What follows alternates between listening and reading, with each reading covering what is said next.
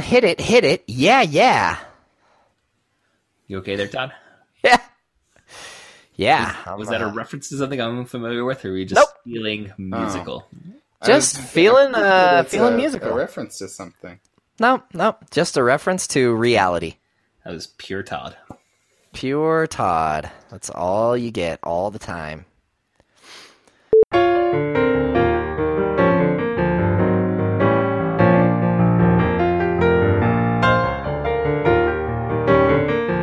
Hello, everyone, and welcome to the Protagonist podcast, where each week we look at a great character in a great story. I'm Todd Mack. And I'm Joe Dorowski. And this week we are talking about Monty Brewster from the film Brewster's Millions. This is a request from patron Carl. Thanks, Carl. Thank you very much, Carl. Carl also requested our episode on dinosaurs, I believe. And Hulk, Planet Hulk. Back in the day. Both of which have done quite well in the downloads for us. So you have good selections for us, Carl. Little off the beaten path. Yeah.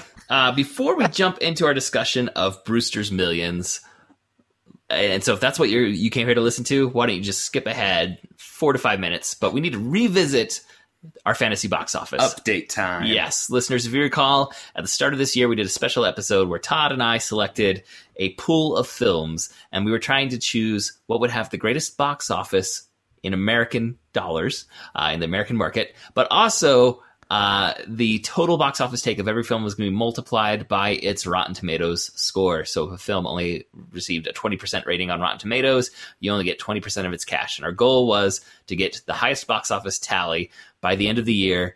And to do so, we had to be selecting both what's going to make a lot of money and what the critics we think are going to like. And we're doing that by prognosticating from almost 12 months out on some of these films. So we've had some hits and misses already in our guesses. And it was only the domestic box office. Yes, only domestic. U.S. domestic. Yeah. International box office has a lot of factors, including whether or not a film opens in China, that we just didn't want to have to be researching. Okay. So do you want me to go through this chronologically really quickly?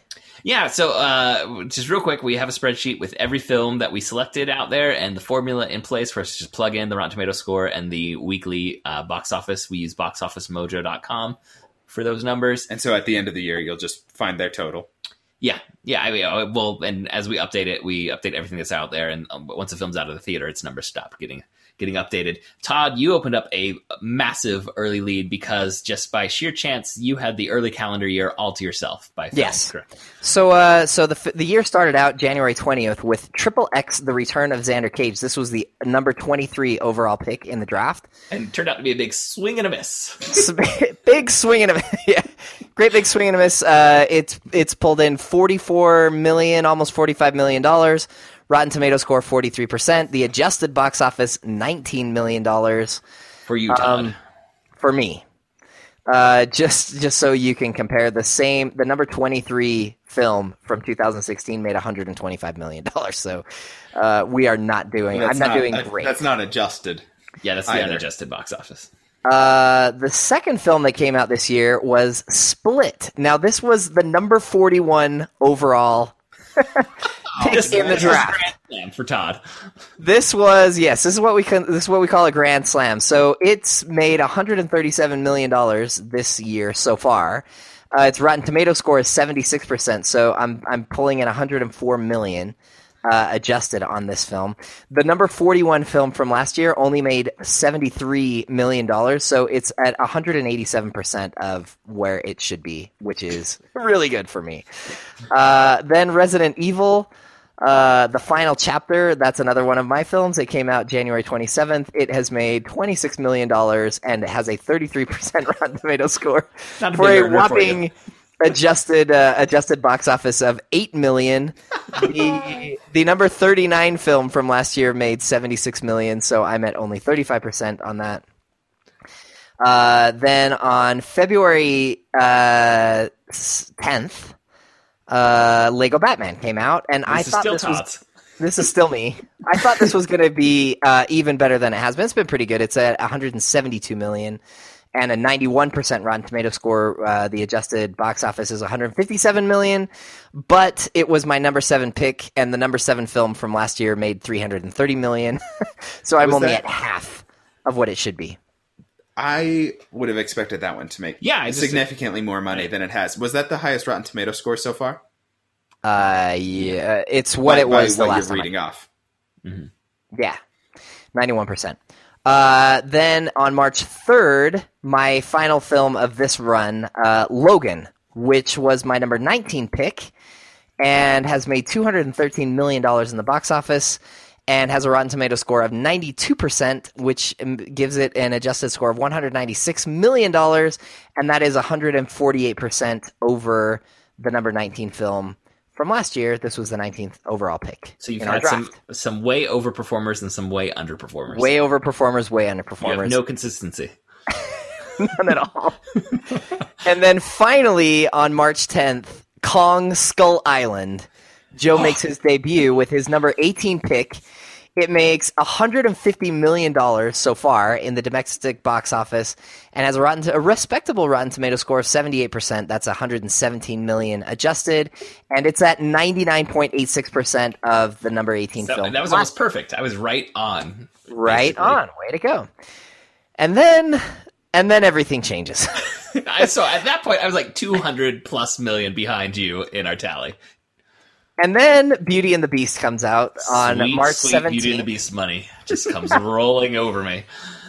This is the number 2 overall pick and makes $404 million so far in 2 weeks. 3 weeks at this point. 3 weeks. 3 weeks. It has a Rotten Tomato score of 71%, which is lower than I expected. Not as good as we had expected, but is still adjusted $286 million. It's already at 99% of the number 2 film from last year. So what we're seeing is I'm more consistent in where I picked films, but you have a few that are just going great for you in your picks. Yeah, and then what I was hoping would be the Beauty and the Beast killer, Power Rangers, turned out not quite to be that. It had a respectable opening week, but has not done great. It was my number 11 pick overall. It's made $68 million domestic. It has a 47% Rotten Tomato score, so the adjusted is 31%. Ooh. It's at 29% of the number 11 film from last year. And then my next film was Ghost in the Shell. I was really hoping that this film would do better than it has. It's only been out for 1 weekend, but it made $23 million. Its Rotten Tomato score is 42%. Which puts it in the realm of Resident Evil at this point. It's just barely. It's got $9 million adjusted and is only 18% of the number 21 film from last year. And then the final film that has come out this year so far is The Boss Baby, which what number pick was that? It was the number 32 overall pick. It made $60 million. That was me. It made $60 million in the box office. It made 3 times as much money as Ghost in the Shell. I am so disappointed. It made 3 times as much as Ghost in the Shell. It only has a 48% Rotten Tomato score, so you're only pulling in $28 million. But it's already at 66% of the number 32 film from last year. So the scoreboard looks like this. I have 7 films total. Joe has 3. My total unadjusted earnings are $686,653,482. Joe's total unadjusted earnings with 4 fewer films is $614,528,726. So how close are you guys on the unadjusted? Unadjusted, I'm at 528, and he's at 432. So I have a $95 million lead in our adjusted box office. In the adjusted score. Now, I'm going to take a little hit next week because I got Smurfs opening, and the Rotten Tomato score is not looking strong for Smurfs. Now you can't lose money. Yeah, but my Rotten Tomato average is going to drop a bit. So the average critic score so far, the average Rotten Tomato score so far, and this includes what Smurfs is at the moment, is mine is 60.57%, which is fresh, and Joe's is 57.25%, which is rotten. It's getting dragged down by Boss Baby at 50% or so, and Smurfs, I entered it this morning. I think it's at like 24% at the moment on Rotten Tomatoes. It hasn't opened up yet. Some more reviews are going to come in. Hopefully some of those Critics are going to love it. So one would think, hey, statistically, Todd seems to be doing pretty well. He's winning in total adjusted earnings. He's winning in the difference. He's winning in the average Rotten Tomato score. But no. Average adjusted earnings per film. I have $75 million per film. Joe is at $144 million per film. So, and the average against similarly ranked films from 2016, Joe's at 88%. I'm at 72%. So statistically, I feel like I've won a few battles, but the war seems to be shifting.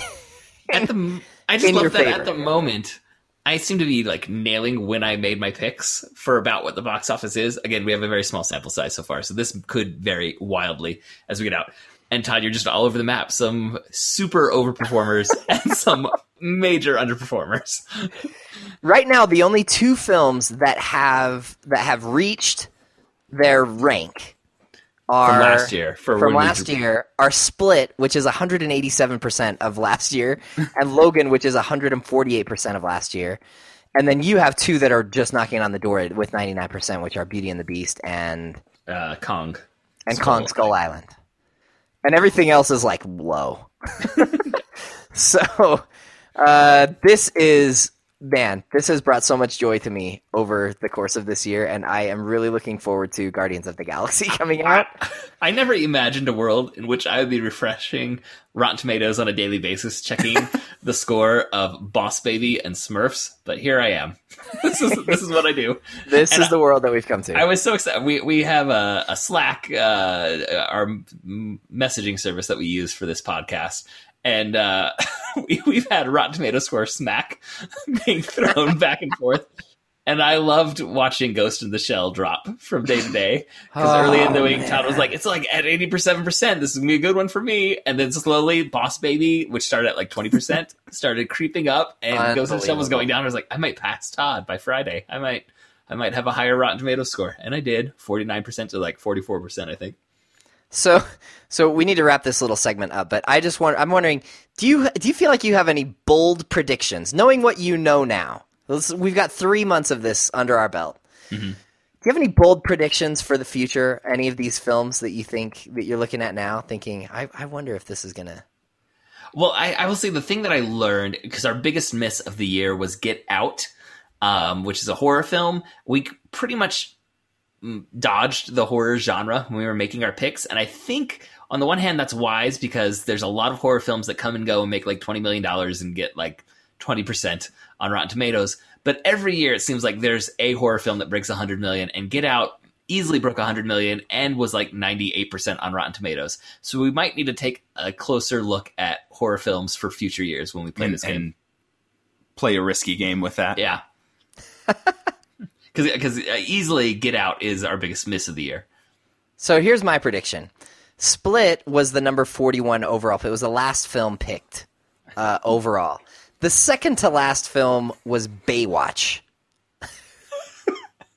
which comes out on May 26th. I am going to predict that Baywatch does not make as much money as Split. I'm going to predict, because that film stars Dwayne "The Rock" Johnson. Dang it! It is going to make a lot more money than 39 films, than several of the films that were selected before it. Not all of the films that were selected before it, but it probably should not have gone as late as it did in the game. Okay. I'm going to make a further prediction, and I'm going to say that Wonder Woman is going to make more money than Baywatch. Yes, I'm comfortable with that. But Wonder Woman was like our fourth film pick. It was the fifth. It was number 5 overall.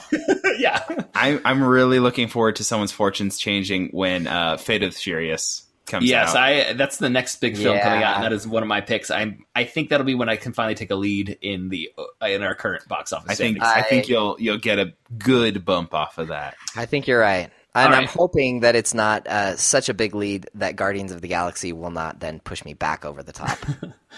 All right. So periodically throughout the year, at least probably 3 more times throughout the year, we'll give you updates. Maybe not quite as in depth as this. This was our first update, and we only had 7 films to talk about. As we get more films to talk about, we'll have to be quicker. But today, circling back to Patron Carl's request, we are talking about Brewster's Millions.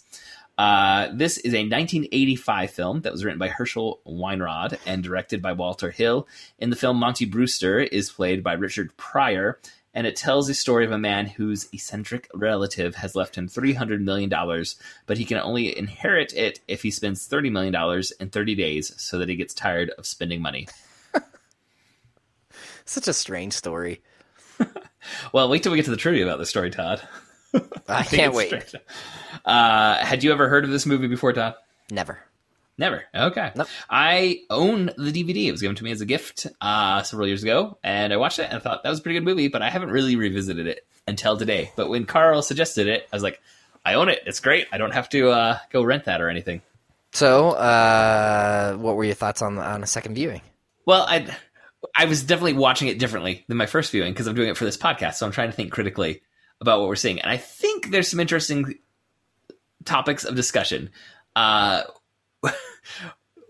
Though I came to this viewing shortly after we had read/discussed things like To Kill a Mockingbird and March, which are very heavy social commentary films. And we actually reversed our order, and we've already recorded an episode on a novel called Blindness, which deals with a lot of very heavy subjects. And in some ways, it was nice to have a palate cleanser. Yeah. Tonally. This is a film that's just a straight up comedy from the 1980s.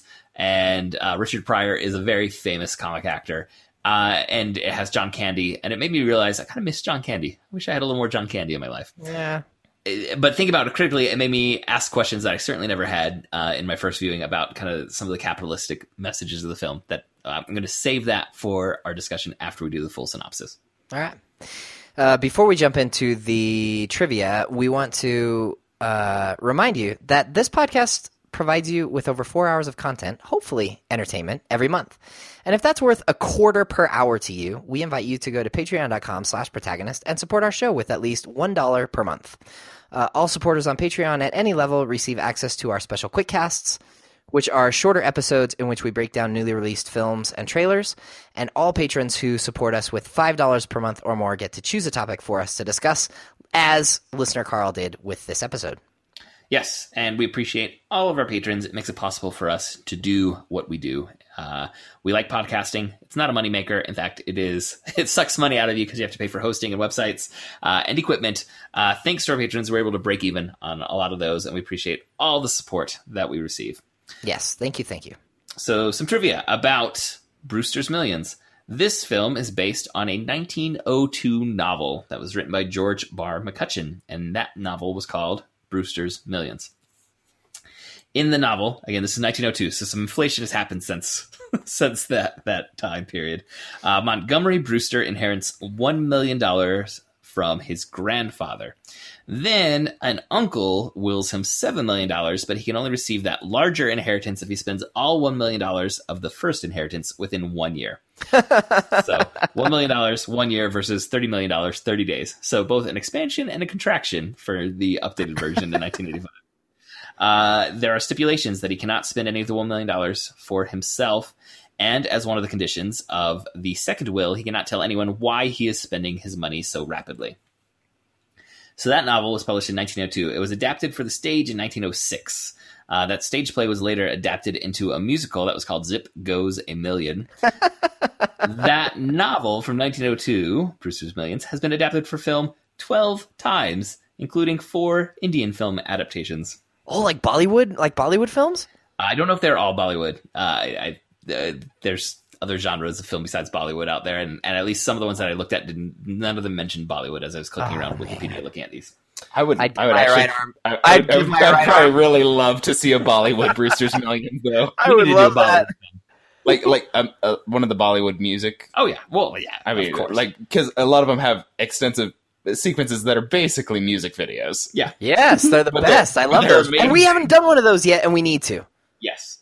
If someone recommend. Yeah. You don't even have to buy it. Recommend a good Bollywood film choice. We'll put it on our schedule. Though I will, as I'm saying that, acknowledge that our current film slate, anytime someone suggests a film for us, it is going into our 2018 calendar. but suggest one so we can get it on there for 2018. The first film adaptation of this was a silent film that has been lost, but it was directed by Cecil B. DeMille. You may be familiar with that director's name. Did a few classics in the silent and sound era of Golden Age Hollywood. There's another lost silent film, but it was a gender-swapped version that was called Miss Brewster's Millions. Huh. Yeah.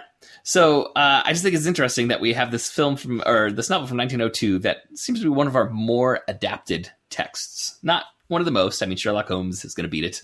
The Bible gets adapted more. But that's a lot of adaptations for a 1902 novel. Yeah. You ready for the long synopsis? Yeah. Let's go ahead and tell everyone all about this movie. Go for it. Okay, Montgomery Brewster is a minor league pitcher, and I mean very minor league baseball. In the opening scene, his game gets delayed when a train goes through the outfield while he's on the mound pitching. All of a sudden, there's a train. That. It's like when kids are playing wiffle ball in the street and they yell car and everyone stands on the sidewalk. That's what happens to all the minor league players. They yell train and everyone steps aside and they watch the train go. The tracks actually run through the outfield. Yeah. It's not behind the outfield. It's in the outfield. Straight through the middle of the outfield. Yeah. I like that.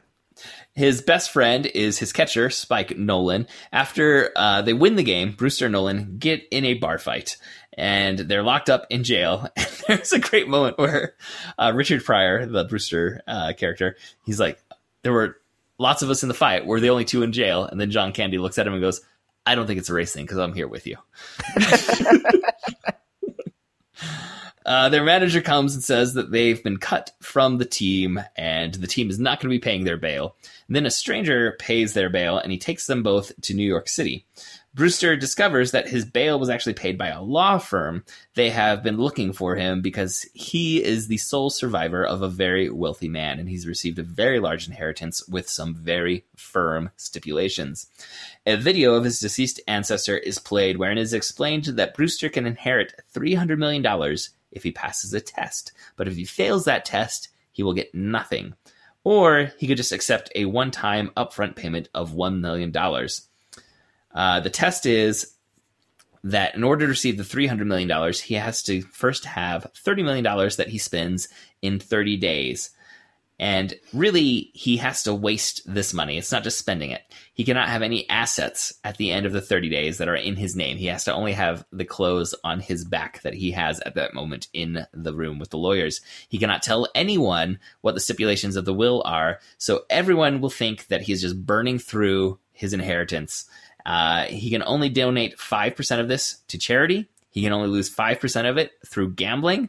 He can hire anyone he wants, but he cannot just give money away. So he's really got to actually spend all of the money. The relative describes this as being like when he was 7 years old, he stole a cigar from his grandfather or from his father, and his father locked him in a room with a box of cigars and said, you can't come out till you've smoked all of them, just so he would get smoking out of his system, and he'd be so sick of smoking. He's like, I want you to be sick at the idea of spending money before you get $300 million.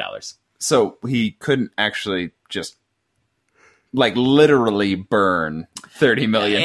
In fact, he says, you might be thinking you're going to go buy a Picasso and just burn it, but you cannot waste anything that has inherent value. You cannot destroy anything that has an inherent value is one of the stipulations. Okay. So even like the dollar bills, he can't just light those up. Yes. We'll talk about what my favorite way that he circumvents this when we get through. I mean, I love it also. I mean, you can buy gold-plated food, like gold-leafed food. Oh, he buys a lot of food for everyone. That's a good option. Yeah. Oh, he hits some high-end restaurants. I think we can say there are certainly some holes in this. Yes. And international travel.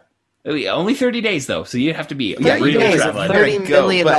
Yeah, but I mean, you charter some jets. We'll talk about what we could do. Okay. Yeah. Sorry. I'm jumping ahead. Yeah. He considers the $1 million offer, saying a bird in the hand, but then he says, "No, I'm going to go for the $300 million birds.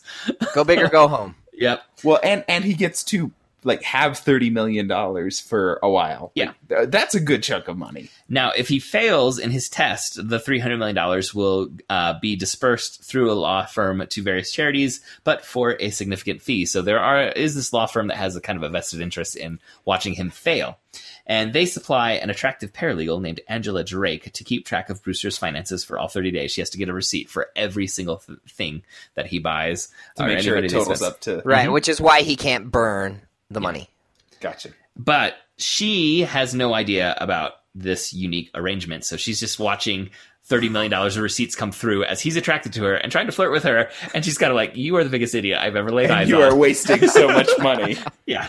So there is some tension there that gets laid in. This sounds really, really fun. I need to borrow this DVD. Yeah.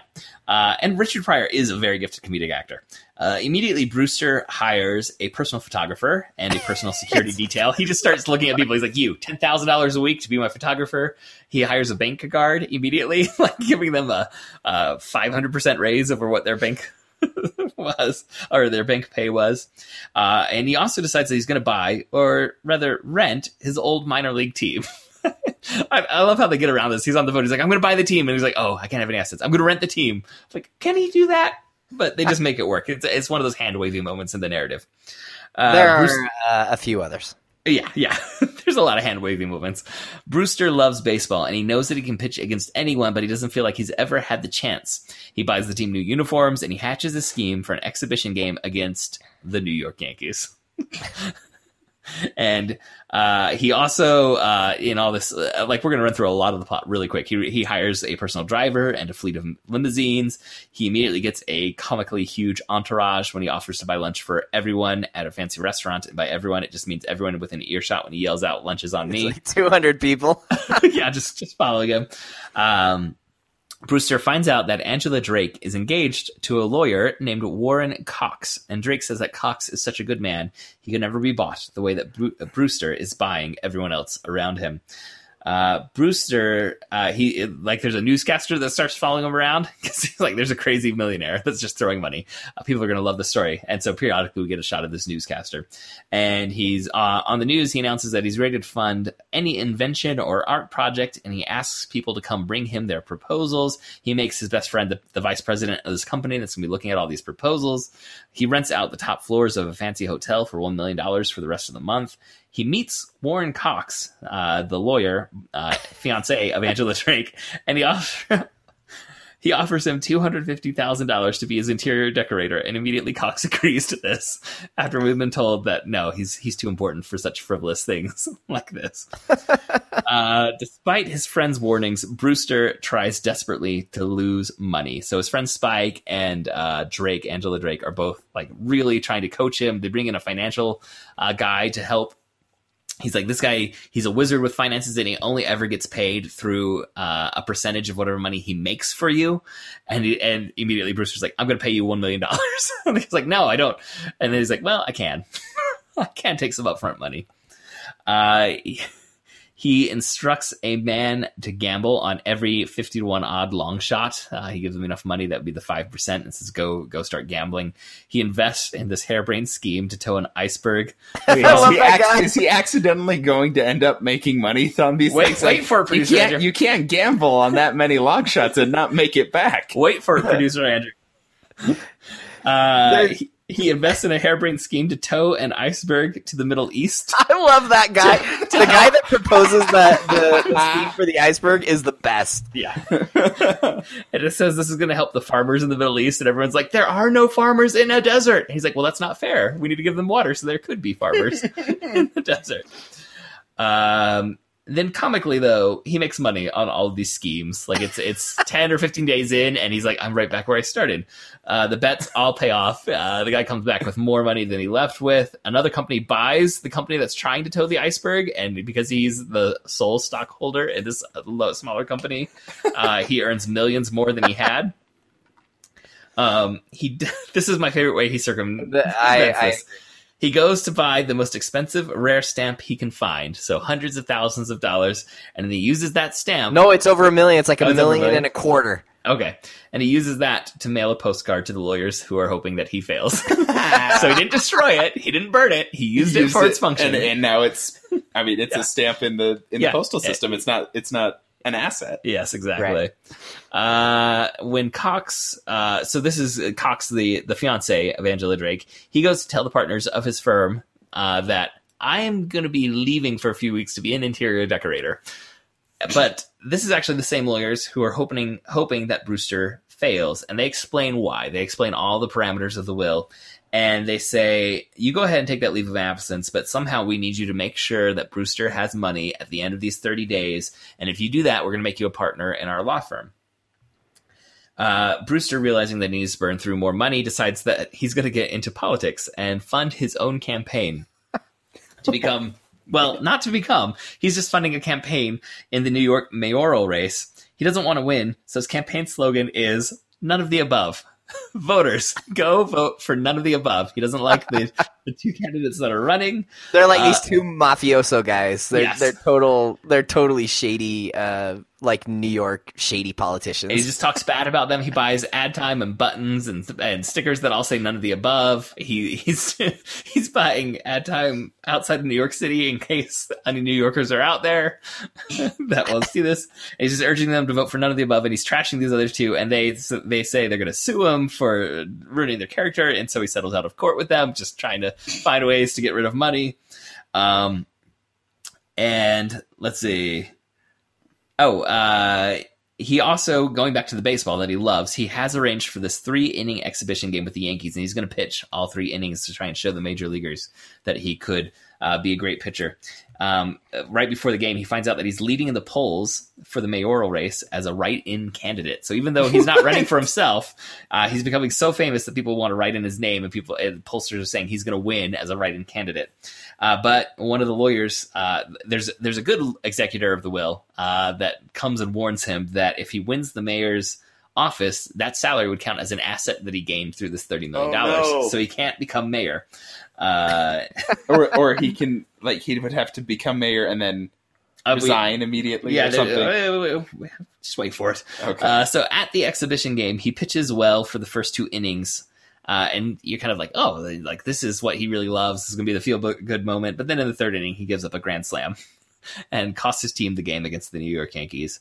And then he walks out and he announces that he is 100% dropping out of the mayoral campaign. He doesn't want anybody to vote for him. And at this point, he only has $38,000 left. And he announces this and says, I'm going to throw one last party with the last of my money, everyone.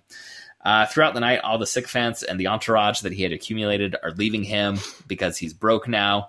He puts on the baseball jersey that he was wearing the first night that he inherited the money, and he heads to the lawyer's office confident that he's about to inherit $300 million. And there's a weird balance here where he's like simultaneously sad because he's kind of seen how hollow everything that he was doing was. But he's also like, I'm about to become much, much richer than I had been. But then, like just before midnight, Cox returns $20,000 worth of custom furniture that he'd bought as his interior decorator, and he gets that cash back and he hands it to Brewster. So now Brewster still has $20,000. And distraught, Brewster now thinks he's going to be broke. Angela Drake finds Cox. She finds out from Cox about the entire deal, and she finds out what Cox did, and she's furious with him. In this like argument that's happening, Brewster punches Cox, and Cox says he's going to sue Brewster. And the clock begins to strike 12, and then Brewster says, I need legal counsel because I'm about to get sued. And he offers Angela Drake a $20,000 retainer. And she signs a receipt as the clock is chiming the 12 chimes, and she gets it on the desk before midnight has fully struck, and Brewster is going to receive his full inheritance. The end. Well done. This is so much fun. I can totally see why this was adapted 12 different times into film. Yeah, I think... It sounds like a blast. Like, you do have to ignore some logic as you go in. But if you can do that and table it, it's a fun concept, and I think... one reason why this story gets adapted so often, and even a new version was announced recently, I think it was last year, producer said they were going to be adapting Brewster's Millions. Again, no, I don't think there's a director attached. I don't think there's any cast attached. But it looks like it's going to be coming again. I think, like producer Andrew said, like there's just a sheer fun aspect to this concept that clearly can be moved through different economic times. I mean, this has been adapted from early 20th century. It was adapted during the Great Depression. It's been adapted after. It was adapted in the 80s. And we're going to be getting a new version now. So in different economic times and different social situations, it seems like this is a story that people do enjoy. Yeah. But while I'm saying that, for our first discussion topic, why, Todd? Why do you think this is a story that gets adapted that often, that there are 12 film adaptations, a stage adaptation, a musical adaptation, and that it's spanning soon, it seems like it's going to be more than a century worth of adaptations of Brewster's Millions? So before I jump into that question, I just have to say, for me, the biggest hole in this is why doesn't he just pay people more money? Right? Like, why doesn't he, if he said, I'll pay you $1,000 a week. It's like, why don't you just hire one person and say, I'll pay you $30 million if you do this thing for me for the next hour.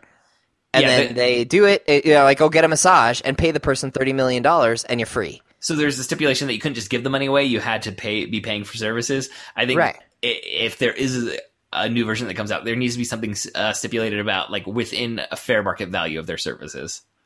Right? Yeah, like if that stipulation existed, it would make more sense. I 100% agree with you. And I wondered the same thing.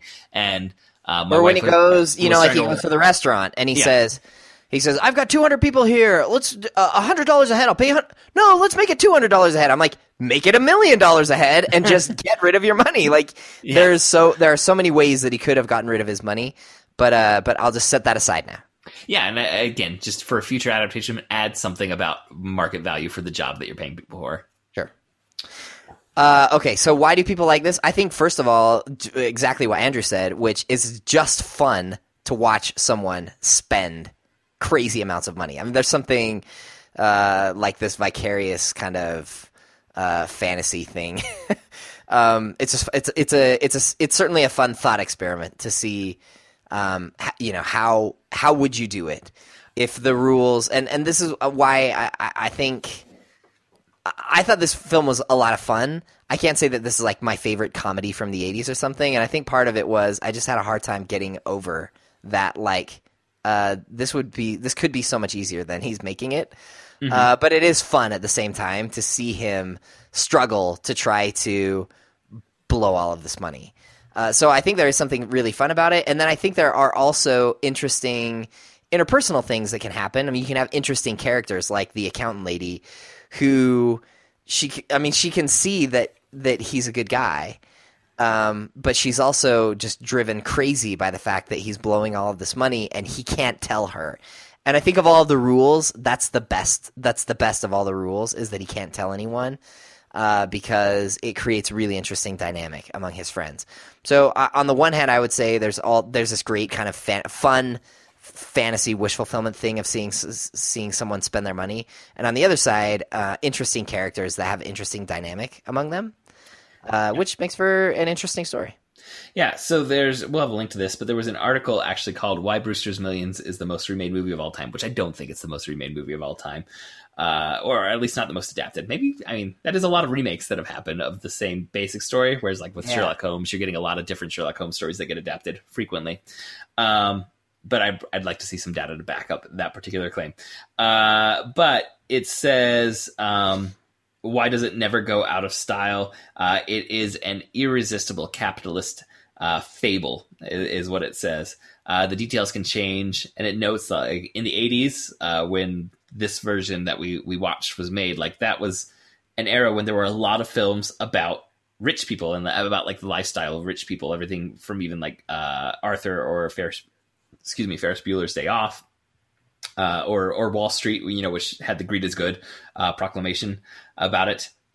Seems to, it fit that era, but throughout, all these different eras when it's been adapted, like America really fosters the capitalist kind of fever dream that this film is encapsulating and is telling. Like it's, the best version of the American dream, the one that we really espouse, is that, through hard work and good moral standing, anyone could advance beyond their rank where they're at. But there is certainly an aspect of that American dream being told over and over that is, everyone can get rich, and get rich quick, and the quicker, the better.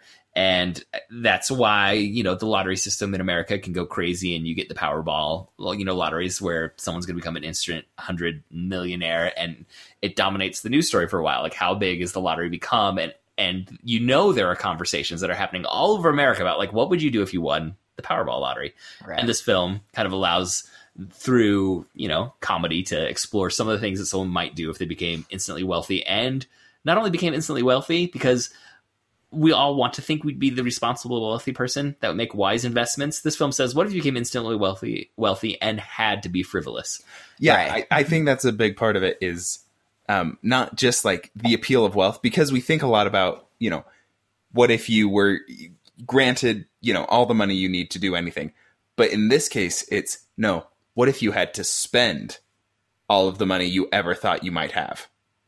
Right. And you can't, and what Joe's saying, you can't be responsible with it. You can't invest. Yeah. And you so can't donate to charity.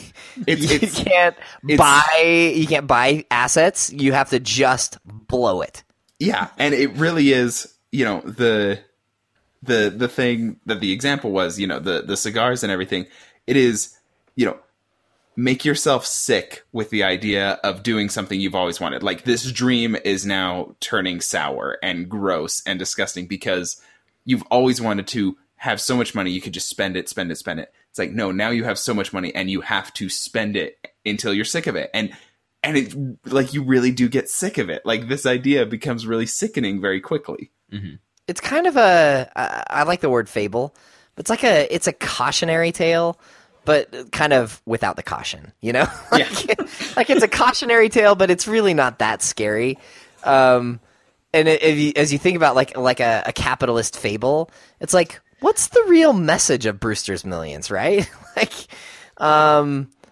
Be smart with your money, and then you could get way more money. You can get more money. You know what I mean? Like, it seems. I mean, that's the idea. So, yeah, if you're smart with your money, then you have more of it. Yeah, there's the warning of don't spend your money stupidly or you won't have any of it, which is really what the bulk of the movie plays out is. But at the same time, like, there's always in every adaptation, it seems like, and this is part of the novel from what I read, like, there's the turn where you think you're getting rid of your money, but actually it comes back and you have more than you thought because your friends, and usually it's because your friends invested for you. Like, people are worried about how you're spending your money. And so they make sure you get some stocks. They make sure, something happens that brings more money back to you, even when you're trying to get rid of it, which I don't know about you guys, but that is not accurate. Well, maybe you just have to start trying to spend play it out more. in my life. That I've tried to get rid of my money and just more keeps falling into my lap. Yeah. Well, I guess that's the trick of him not being able to tell people why he's spending it all. Yes, yeah, I agree with Todd. Like, the best part of this, where there's actual, like, some emotional stakes involved, it's not really about the lawyers who are trying to circumvent the will. And, like, yeah, there's the bad guy that's going to try and ruin this at the last second, but you don't really feel that tension because it's a lighthearted comedy. You're expecting this is going to be worked out. Maybe the how it gets worked out is gonna be fun. Really, the tension is the interpersonal dynamic of this guy looks like he's wasting his money. There are a certain number of people around him who are leeches, who are just happy that he's including them, and they're going to ride this as long as they can. And once it's out, they're out too. And you see that when they all leave at the party, particularly the personal photographer is the one who really represents that. The guy who is just a leech and has no interest in knowing Brewster or caring about Brewster.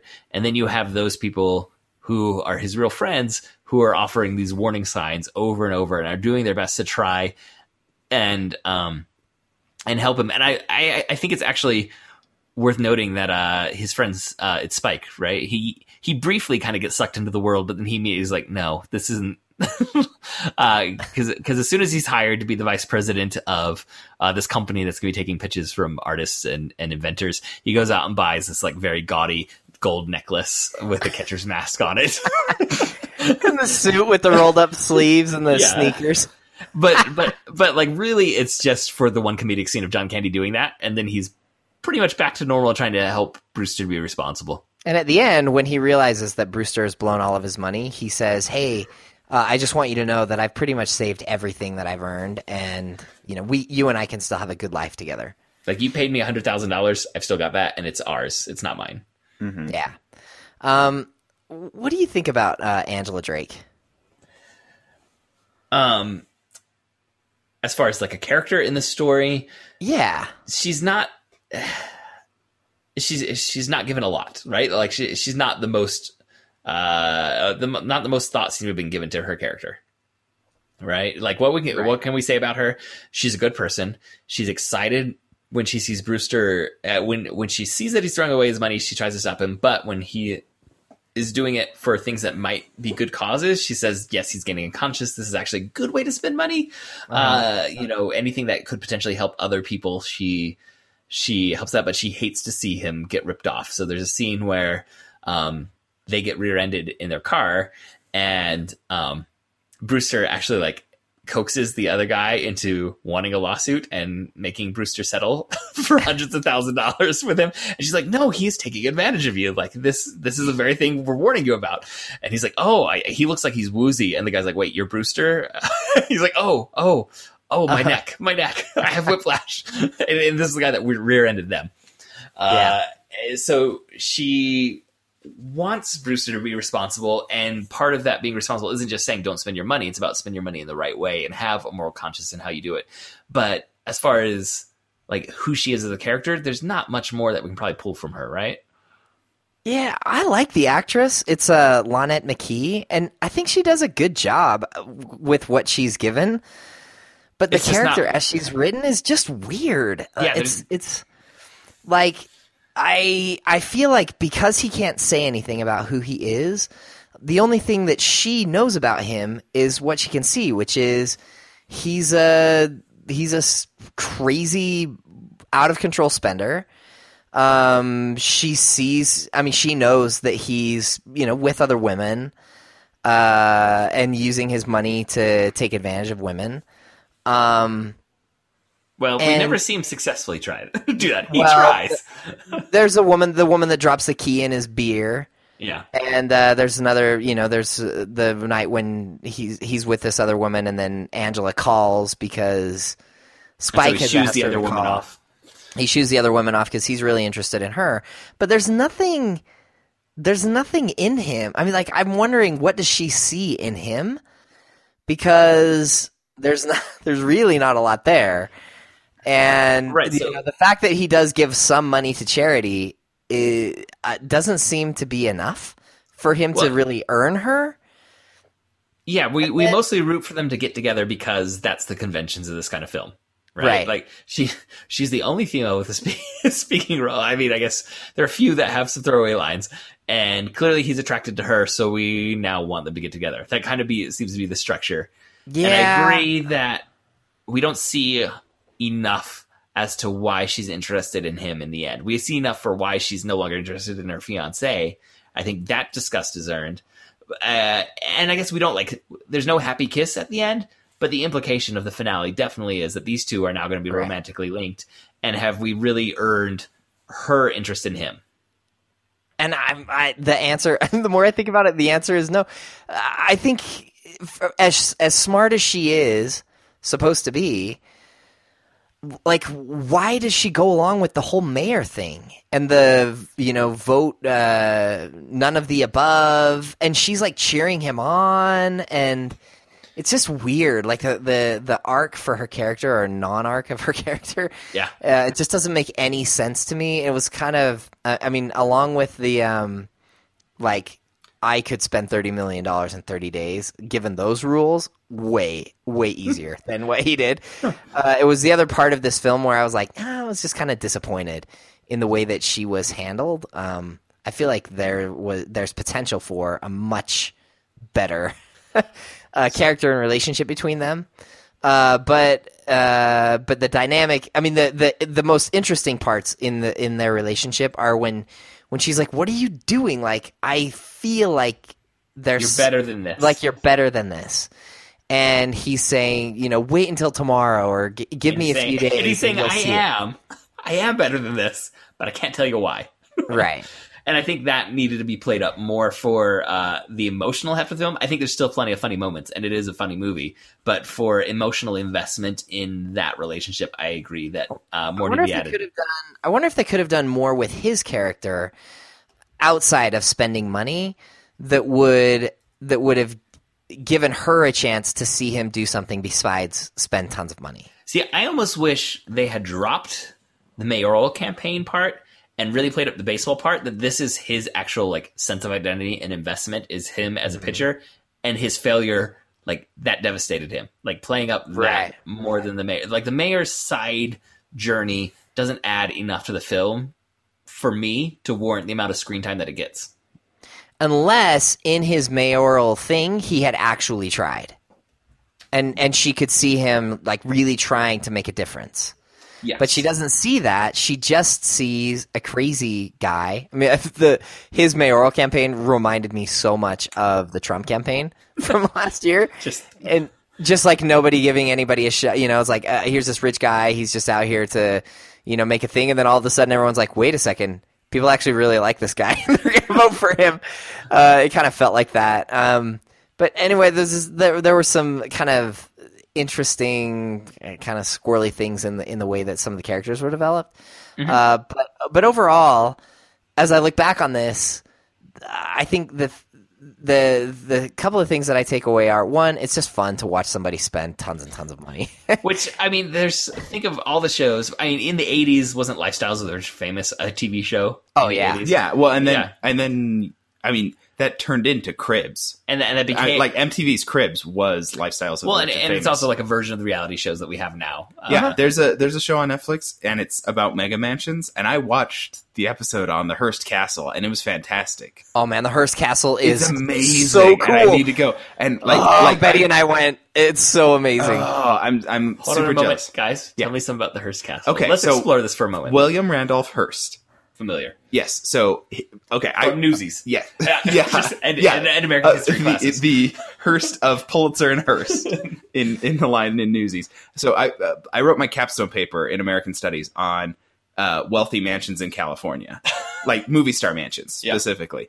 And Hearst was the proto movie star mansion because he was the one that actually like put the money in and was going 100%, whereas movie stars don't mind if it's a facade because it's Hollywood. So since like he wasn't even accepted among the nouveau riche in New York, he had to build his stuff in California.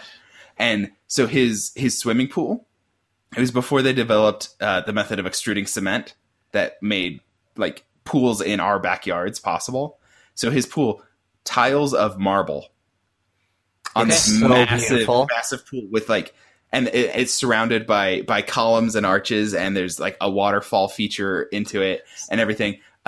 So could they just go and film Great Gatsby using Hearst Mansion? Yes. Yeah. The outdoor pool is surrounded by all these columns of what look to be a Greek temple. And guess what? It's a Greek temple. He went to Greece. He bought a temple, an ancient Greek ruined temple, bought the whole thing. They dismantled the whole thing, and they took it back to his mansion and built the temple around his swimming pool. There was a zoo with all kinds of exotic animals. Yeah, like tennis okay, courts. So if you've ever seen Citizen Kane, Xanadu is based on Hearst Castle. But yeah, he had this massive menagerie. As lawsuits will tell us from the time. Yeah, and it was just ridiculous. So yeah, everything is as authentic as possible. Sunset Boulevard is making jokes about. This ceiling was imported from Portugal. Uh-huh. Like, this ceiling is from Portugal. That's references to people duplicating Hearst's effect of buying these things and bringing them to his castle. And it's a state park now, I think. Yeah. So Betty and I, we took this trip down like through Big Sur when we lived in Northern California. And we thought, it would be fun to just drive to Southern California down the coast. And we're driving and we see the signs like, Hearst Mansion, Hearst Castle, and like, sure, why not? So we just got out, and we had no idea what it was, and we were totally floored. It is amazing. Yeah, I want to go because I watched, trying to backtrack our conversation to what Joseph was saying, there is an obsession with opulence. Yes, this opulence and this grandiosity and everything. And in the late early 1900s, so when Hollywood was having its golden age, and after Hearst had done this, they were getting the biggest and the best stuff. People had castles near Hollywood, and then Yeah. they had gardens in them. And you know who they got to do the garden design? The actual royal gardeners, the gardeners who had designed the gardens at the palaces in England and for the last czars of Russia. Like these same people who had built these things were hired to do the opulent work in these California mansions. And it is definitely part of America's cultural fabric. And obviously, with this novel being from 1902, has been for a very long time. This obsession with the idea of richness and the lifestyles that rich people lead. And I think it is a good narrative trick. Maybe it needs to be tightened up. But the narrative trick of allowing a character that you're going to like to be kind of the most wanton spendthrift, but with the wealth that they can indulge in whatever. But you're trying to, at the same time, you're rooting for them to stop doing that. It's just an interesting mix that I think the premise of the story allows.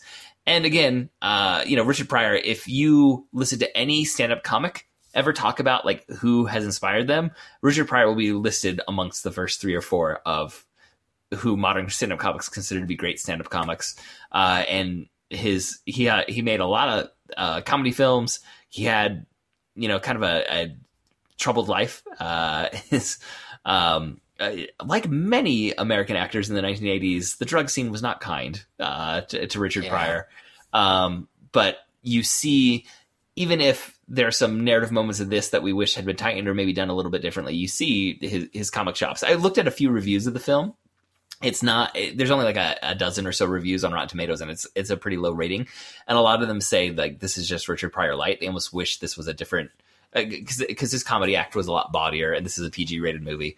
It was a lot edgier in terms of the way he talked about race in those, and race almost never gets mentioned in this other than the scene in the jail where John Candy says, I don't think this is a race thing.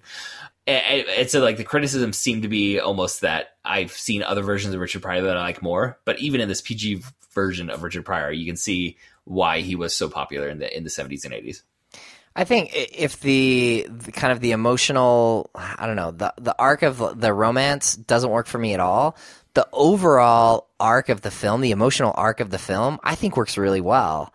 And the way that like first act, second act, third act, and the frenzy, just the crazy frenzy of that first act, contrasted with the subdued kind of melancholy at the end. I think that works really well, and maybe is one of the things that I like the most about the film is the way that you see him transform over the course of this journey towards where the end you believe that this guy is just sick and tired of spending money.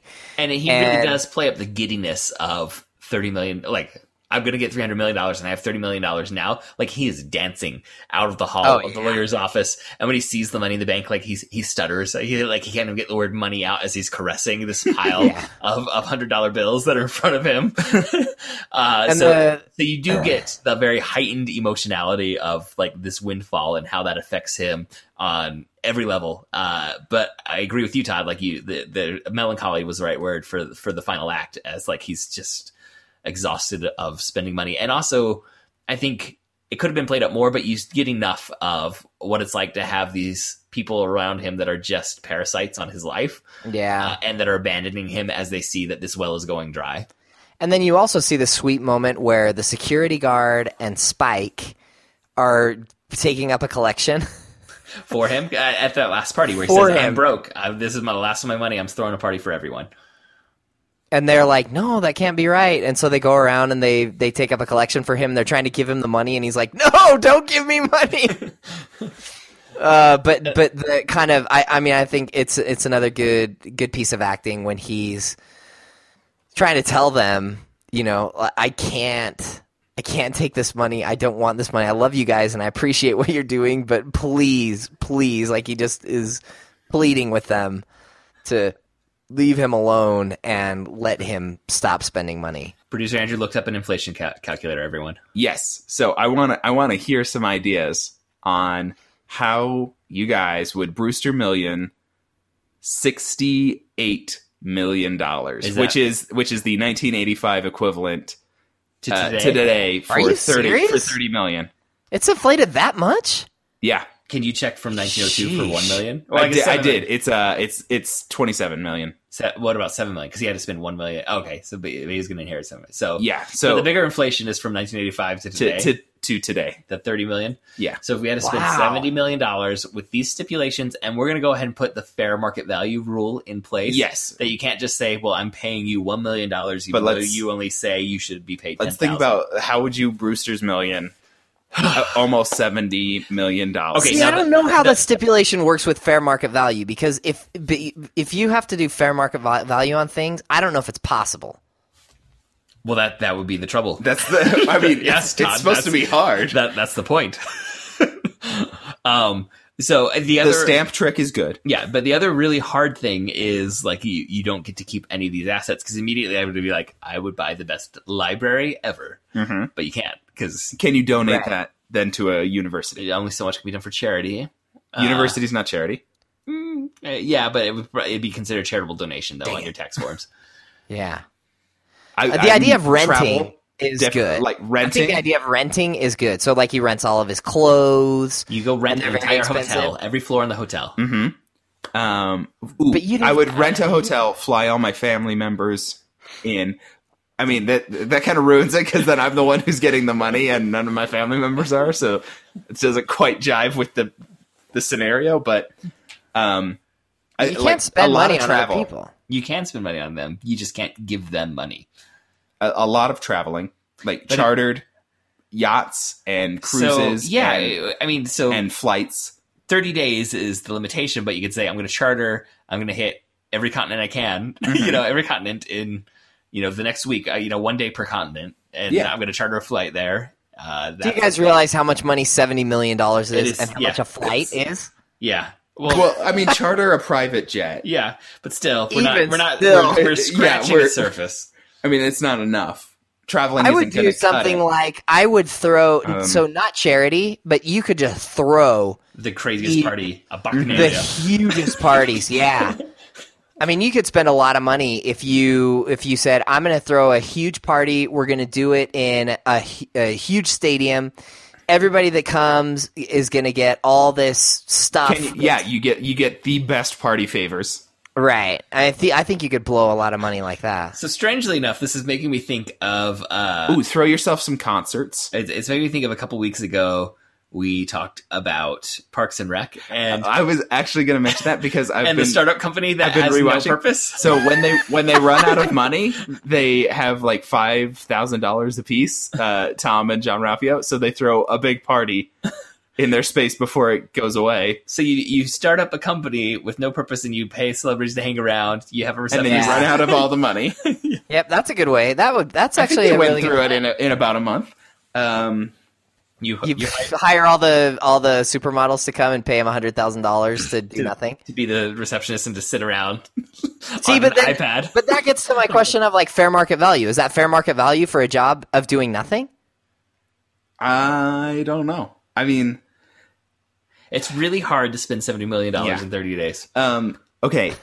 Now, here's another question I had. It said he couldn't have any assets. Does that mean he couldn't gain any new assets, or he had to give away everything he also already had? Well, he starts with nothing. He is a traveling ball player that is like living on the team bus. Okay, because I was living thinking by whatever hotel room they pay. They're at that night. That is literally what he's earning. Because I was like, I think they said I own a car, and he things like that. In this version of it, that's not relevant. Yeah, I think they said the most he'd ever earned was $11,000, and I think the implication was in a year.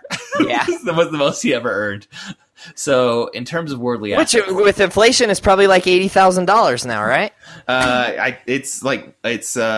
It just over doubles. So he's not quite to $30,000. Man. I didn't realize. I'm trying to think what else I can spend money on. Money had inflated that much in our lifetime. Yeah, so like your first gut when you're given these stipulations is, well, I'm going to buy experiences, but you cannot spend $70 million on experiences in 30 days. I mean, I know there's expensive food. I know you can spend money on. I would become $10,000 steaks, the snootiest foodie in history for those 30 days, and I'd be buying it for a lot of people. Yeah. Like, how many people Yeah, can I that's buy the a key. $10,000 steak Can I for? find every Iron Chef? I want you to Iron Chef yourselves right now, all of you. Oh, The common be good. ingredient is whatever I want. That is the common ingredient I want you to make a 6-course meal around. I feel like the way to do this is to find things that are very expensive and do them in bulk for lots and lots and lots and lots of people. yes, expensive experiences for a lot of people. Because if you could do what that we're and you could establishing scale it, is you that- could blow through 70 million easy. I think what we're establishing is that we need to be hired to be the screenwriters on the newest version of Brewster's Millions. We're going to tighten up a few of the plot holes. We're going to increase the emotional connection between We're the going love to make interest. it past the Bechdel test. Yeah. We'll add another speaking female character. But no, it's kind of like this speculative of like whenever the Powerball is really high, people have that conversation everywhere. Like, what would you do with it? On the one hand, it's fun, but at the same time, when you try and nail down specifics, it gets hard. Like, how would you actually spend, these sums that for 1% of the world are fathomable, but for 99% of the world are really unfathomable? I mean, 70 million is so much money. Like, I can't really picture it because I don't know what I would do with, a 100th of that. A single percent of that would be so much money. Yeah. To me. And it's just like, I don't know. And if you listeners would like to help us understand what that's like, you can go to patreon.com/protagonist. If we have any eccentric millionaires that are looking to unload, Look, we will document our Brewster's Millions experience. give us the live. stipulations for $1 million. It doesn't have to be $70 million. Give us a stipulation for how you want us to spend $1 million, and we'll do our best. Like, we will try. We'll And dedicate- document the whole thing. we will We'll record do a a spin-off. podcast A every spin-off day. podcast, yes. We will record every day what we spent money on and our goals for the next day. and I really do think But if it's you do fun it to for, think if you do about. things for a lot of people, like when we do study abroad, they say, you've got 8 students with you, you're going to go to Spain. This is how much money you have. And you're like, what? That's crazy. That's so much money. And then you spend like 2 nights in a hotel and you go out to eat a couple times and it's gone. I was gonna say, John, or if you go with like a family with 3 kids to Disneyland, and you're like, whoa, Yeah, exactly. that added up very quickly. Oh, I would. Yeah. Okay, I should say this because I do a Disney podcast, and my wife and I are planning a Disney trip, and she loves Disney. Rent out Disney World. I mean, if that's an option, then yes. But most certainly, a week at the swankiest, however much you can spend per room resort that they have at Disney World. I don't know what the top You find the that top is, but What does it actually cost to get into Club 33? We're finding out. If you don't know, listeners, there's a secret club within Disneyland that Walt Disney had put Would that in be an asset? for celebrity guests. your membership. How Club about just 33? a single entrance? How much? What if you rent it? Yeah. Oh yeah, but Disneyland, Disney World, yes. A Disney cruise, rent the whole boat, Yes. the entire cruise. Oh, yeah. book every room on a cruise. Yeah, but yeah, a cruise ship, that has to... If you were Corporate really, members, Club 33, corporate members pay an initiation fee of $50,000 and individual members pay $50,000 in addition to annual dues, which are about $15,000. It's nothing. That's not even... Yeah, Yeah, that's a drop of the $70 million. I mean, Though, once again, listeners, if any of you want to pay for our entry fees into Club 33, we will allow that to happen. we'd really appreciate it. No, but I mean, you could. I think once you can latch on to how to spend the money. I mean, I'm sure that It's just timing it. Yeah, it's not like, oh, I'm gonna buy. You're never gonna make this on buying steaks for yourself, right? Yeah. But if you just said, I'm gonna rent Disney World for a month, and I'm Then going to probably do pay it. for every single person in the state of Florida who wants to go for free, and pay for all of their food and everything. That would- Fund a film festival. Fund some independent filmmakers. I guess, yeah, we should just say, what are some financial sinkholes? Okay, independent filmmaking. There we go. Podcasting. I'm going to become a patron to every podcast. so much. 70 million to all the podcasts I listen to and want to patronize. There you go. It's I mean, you become like the patron of podcasting. People are going to talk for years about. You remember that month when that crazy billionaire had to spend all that money on podcasts? Yeah, there was an Onion article that I saw floating around, and that's zero assets. It was an Onion article that said Americans in Need this week. 250,000 podcasters are looking for guests to appear on their podcast for free. Wow. All right. I think we solved it. Yes. Donate to podcasts. That is how we would spend $70 million. We'd break Patreon. All the donation services would just dissolve at the numbers. PayPal. I mean, at the same time that we're saying like $70 million is so much, like think about all the things that happen in the world that you read about the financial news that are like clearing 70 million. Like Steve Ballmer bought the LA Clippers, and it was I think it was over $1 billion he spent to buy. It was somewhere up there. Like when Disney bought Marvel, that was a $4 billion deal, and then they bought Lucasfilm for $4 billion. Those are obviously acquisitions of assets, but we're saying on the one hand, like we can't even comprehend how much money that is to have to spend. But on the other hand, deals far exceeding what we're discussing are happening every single day, it seems. Yeah. We live in a very strange economic world, guys. I don't even listen to 70 different podcasts. I could donate $1 million to every podcast I listen to. See, but this is you're falling into the same problem that Monty Brewster does in the film. You don't have to donate $1 million to 70 different podcasts. Just donate $70 million to one podcast, and it's done. According to our new stipulations, we'd have to figure out what the average Patreon or patron donates to a podcast, and then donate that. Find that many different Patreon pages. I'm going with rent out Disney World for a month and pay everyone's expenses of everybody who wants to go. I mean, I would just say I would go to Disney World and I would say I have $70 million. All these people. I have $70 million. I'm paying for everybody who goes in. I mean, how many days would you have to do that before you spent your $70 million? Disney does not make a lot of money, Todd. I don't know. I mean, I can do the quick math of, what's the cost per day? How many people go per day? Okay, so we're going to do some quick math on Disney World paying for everybody. So it's about 53,000 people attend Disney World per day as an average. And I think it's about $100 ticket. So if you do $100 per person at Disney World to get them in, we get 300,000 per day we could spend of our 70. So we wouldn't make it 30 days. But you could go 2 weeks and cover. And you're only paying for their Disney entrance World fee. But what if you said all the food is on me also? Yeah, that's not the food. If you put all the food on you, you're probably one day. This is what I'm saying. I don't think. Have you ever bought? It seems like so much money, and then you go, "Oh, if I just did that, it would be gone in a day." For 50,000 people. But you're paying market value.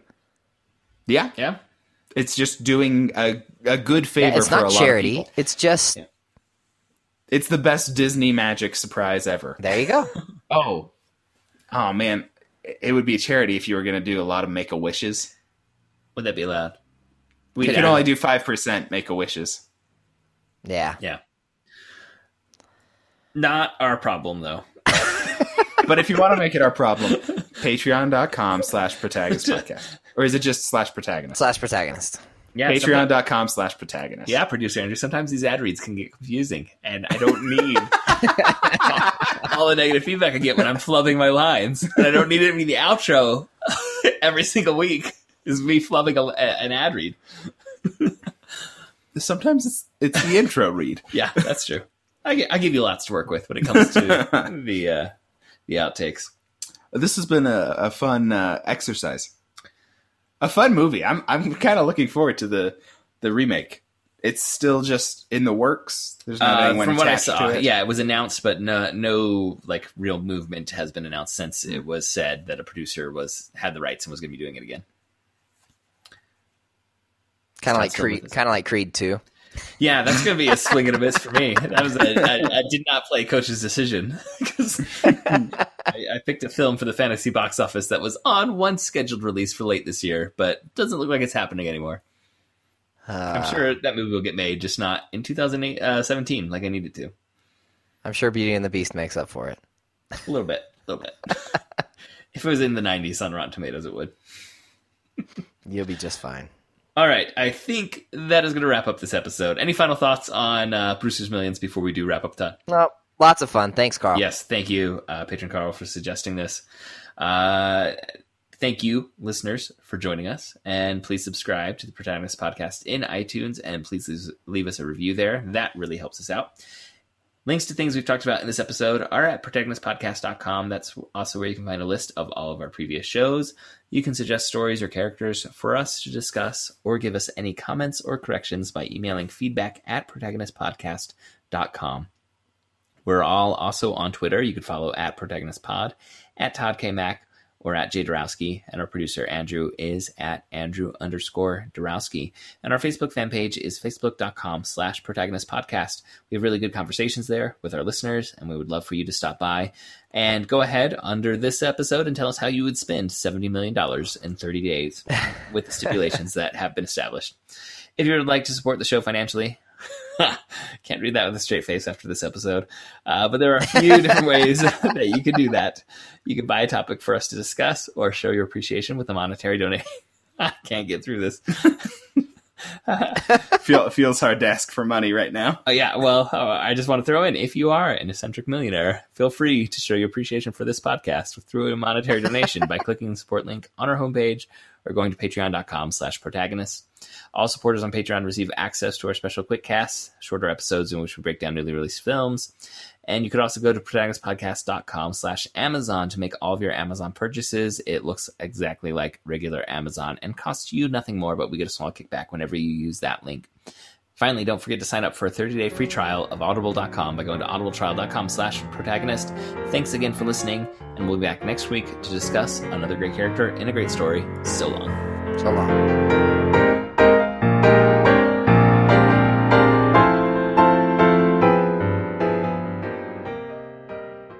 We'll go with that as an estimate. So 100 times 53,000. Somebody get a calculator. We're not going to do this math right now. Don't do math live on air. Never do live math.